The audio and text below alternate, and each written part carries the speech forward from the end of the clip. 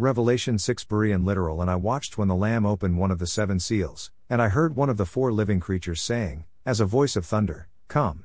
And I looked, and behold, a white horse, and the one sitting on it having a bow, and a crown was given to him, and he went forth overcoming, and that he might conquer.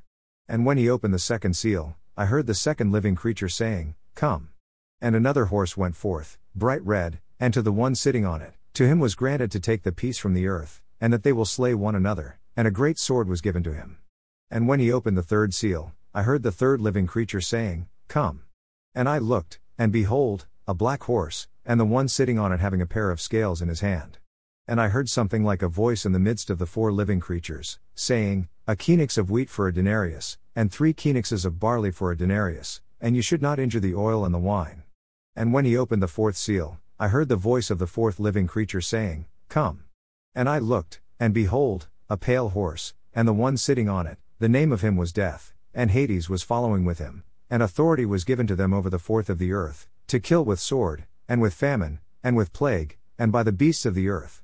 And when he opened the 5th seal, I saw under the altar the souls of those having been slain because of the word of God, and because of the testimony which they had upheld.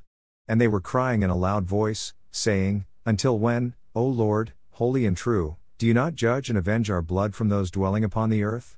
And to each of them were given white robes, and it was said to them that they shall rest yet a little time, until their fellow servants would also be complete, and their brothers, those being about to be killed as they also had been.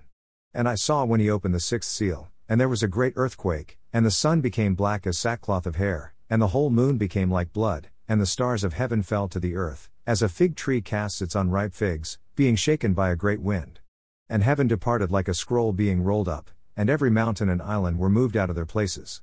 And the kings of the earth, and the great ones, and the commanders, and the rich, and the powerful, and every slave and free, hid themselves in the caves, and among the rocks of the mountains.